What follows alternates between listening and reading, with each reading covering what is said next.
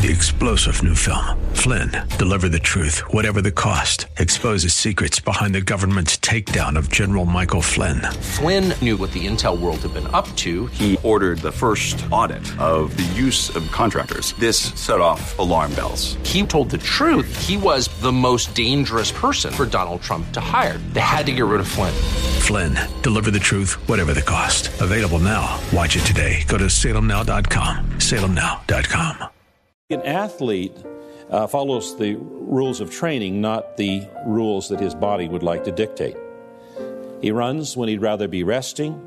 He eats a balanced meal instead of a chocolate sundae. I don't think they had them back then, but it's an illustration. He goes to bed when he'd rather stay up. He leads his body, and he doesn't let his body lead him. And Paul trained rigorously, lest possibly after I preach to others, I myself should be disqualified. Paul certainly had a discipline towards evangelism. And then he turns around and asks not only the church at Corinth, but by way of proxy, you and I, to explore and engage in that same discipline for the same purpose. Welcome to Study Verse by Verse with Pastor Leighton Sheely. Here's Leighton in 1 Corinthians chapter 9 on today's program. Some will accept Jesus as Lord, others will reject him, and that's their prerogative. But as believers, it is our Jesus Christ-given assignment to go and make disciples of all nations, baptizing them in the name of the Father, and of the Son, and of the Holy Spirit, and teaching them to obey everything I have commanded you. And with that assignment comes this promise: and surely I am with you always, even to the end of the age. Paul says in verse 23, I do it all for the sake of the gospel, that I may share with them in its blessing. Paul's life centered around living out and sharing and preaching and teaching the gospel. Nothing else was important to him compared to that. He said, I do all things for the sake of the gospel. He set aside anything that might hinder its power and effectiveness. You know, if a person is offended by God's word, well, that's their problem. If a person is offended by biblical doctrine or biblical standards or church discipline, that's their problem. If a person is offended by God, that's their problem. But if a person is offended by our unnecessary behavior or practices, our exercising our liberty when we ought not, then it's not their problem, it's our problem. Paul then goes on to paint ministry as something that affects every aspect of our lives, not just a few hours on Sunday. Verse 24, do you not know that in a race all the runners run, but only one receives the prize? So run that you may obtain it. Now the Greeks had two great athletic festivals, the Olympic Games, which were recreated about a century ago, and the Isthmian Games, and those were held at Corinth. And so the people there were very familiar with these Olympic-style games. And contestants that wanted to participate in those games had to prove that they had been in training for a minimum of 10 months. And the last month before the games, they were at Corinth, and they were daily supervised with their workouts in the gymnasium and on the athletic fields.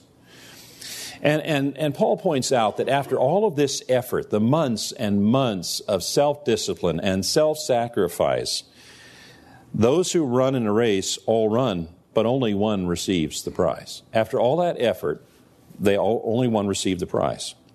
You know, there's a great difference between those races and the race that the Christian runs in. Because every Christian who is willing to pay the price of training can win their race. You see, we don't compete against each other, but against the obstacles, the physical, practical, and spiritual obstacles that would hinder us.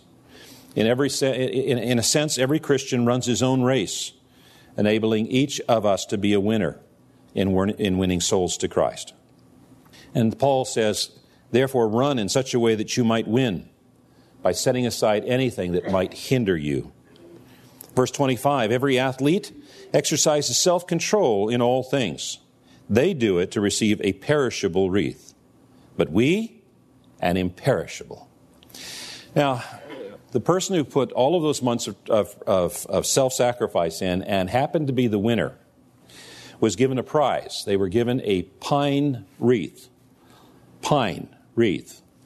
It was, pine is a very soft wood. It didn't last very long. And they were also famous, but only for a short period of time. Everything that they received for all of their efforts was perishable. But Christians do not run for a pine wreath or the short-lived fame. We run in order to receive a crown of righteousness, which the Lord, the righteous judge, will award on that day. We run to receive an inheritance which is imperishable and undefiled and will not fade away in heaven. 1 Peter 1:4. The prize that we run for is imperishable. Verse 26. So I do not run aimlessly. I do not box as one beating the air. He's saying if I'm running straight towards that finish line. I'm not deviating to the left or to the right. And if I'm boxing, I'm making every blow count.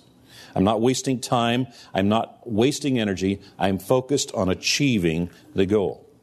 Verse 27, but I discipline my body and keep it under control, lest after preaching to others, I myself should be disqualified.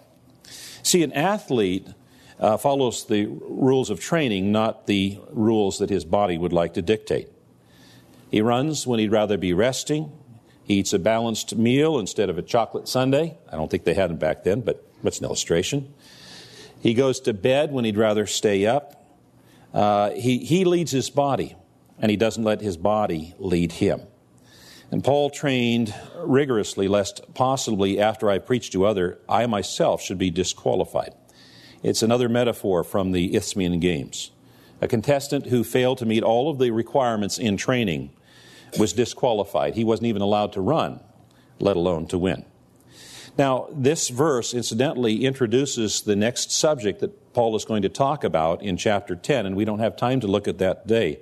But in chapter 10 and following, he looks on the things that can cause disqualification for the Corinthian believers. Paul ran a race. He considered life a race, and he ran that race to win. Now, there are some aspects, some characteristics of Paul that we can find, we can look at, and we can apply to ourselves. For instance, Paul, he had the right message. He knew the gospel of Jesus Christ, and he learned how to communicate that gospel to his culture at his time. And so we need to have the right message. We really need to know the gospel presentation, and we need to learn how to communicate that gospel to our culture in our time. Paul had a compelling motive. He wanted to hear those words, "Welcome, thou good and faithful servant." And the Scriptures tell us that every one of us someday is going to stand before God. And I would hope that every one of us here is also going to hear those words, "Welcome, thou good and faithful servant." He had a compelling motive. And he had a divine calling.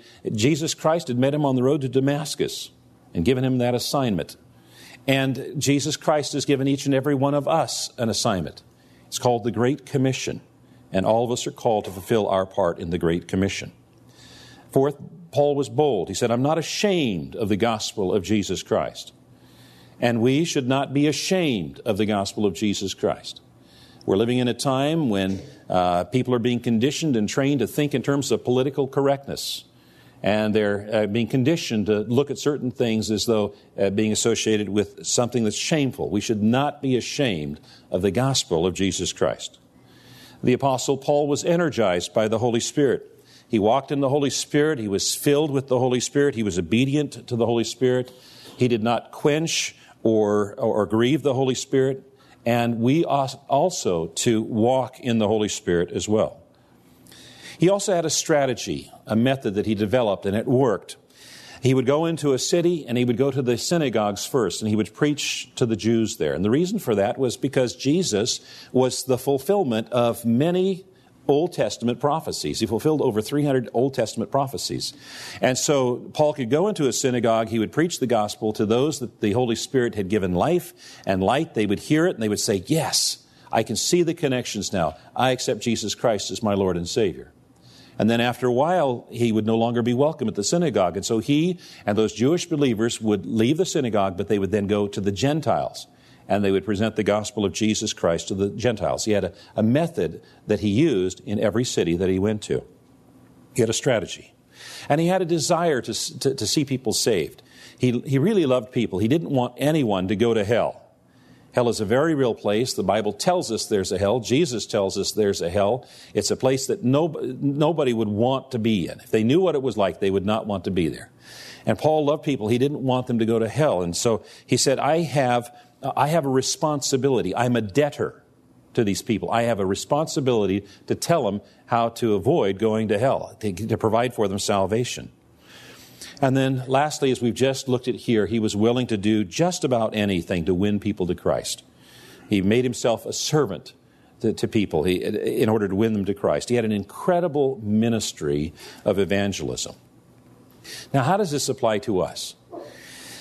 Well, folks, we've got in about a month, Holy Week coming upon us. Easter Sunday, Resurrection Sunday, Good Friday, Palm Sunday.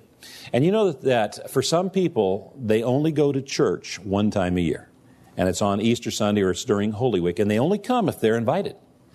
And so we have many teams preparing for ministry opportunities during Holy Week. On Easter Sunday, we're going to have a team here to help accommodate the people that are coming to church. We're going to be using the overflow areas. And we're doing everything that we can to prepare for them. And in every one of these events, we're going to present the gospel of Jesus Christ. So we're working together as a church family to make all of these events happen with excellence. Musicians are studying their music. Singers are studying their lyrics. Everyone's pulling together for excellence to the glory of God. And everyone here can be a part of it as well. And by you inviting people to come and hear the gospel, you are doing your part in fulfilling the Great Commission. But also, we as a church family need to be praying. We need to be praying that the Lord will bring across our paths people who are seeking Him. And then give us the words so that those people hear from the Holy Spirit. The Holy Spirit speaks through us to those people, and those people find Jesus Christ as their Lord and Savior.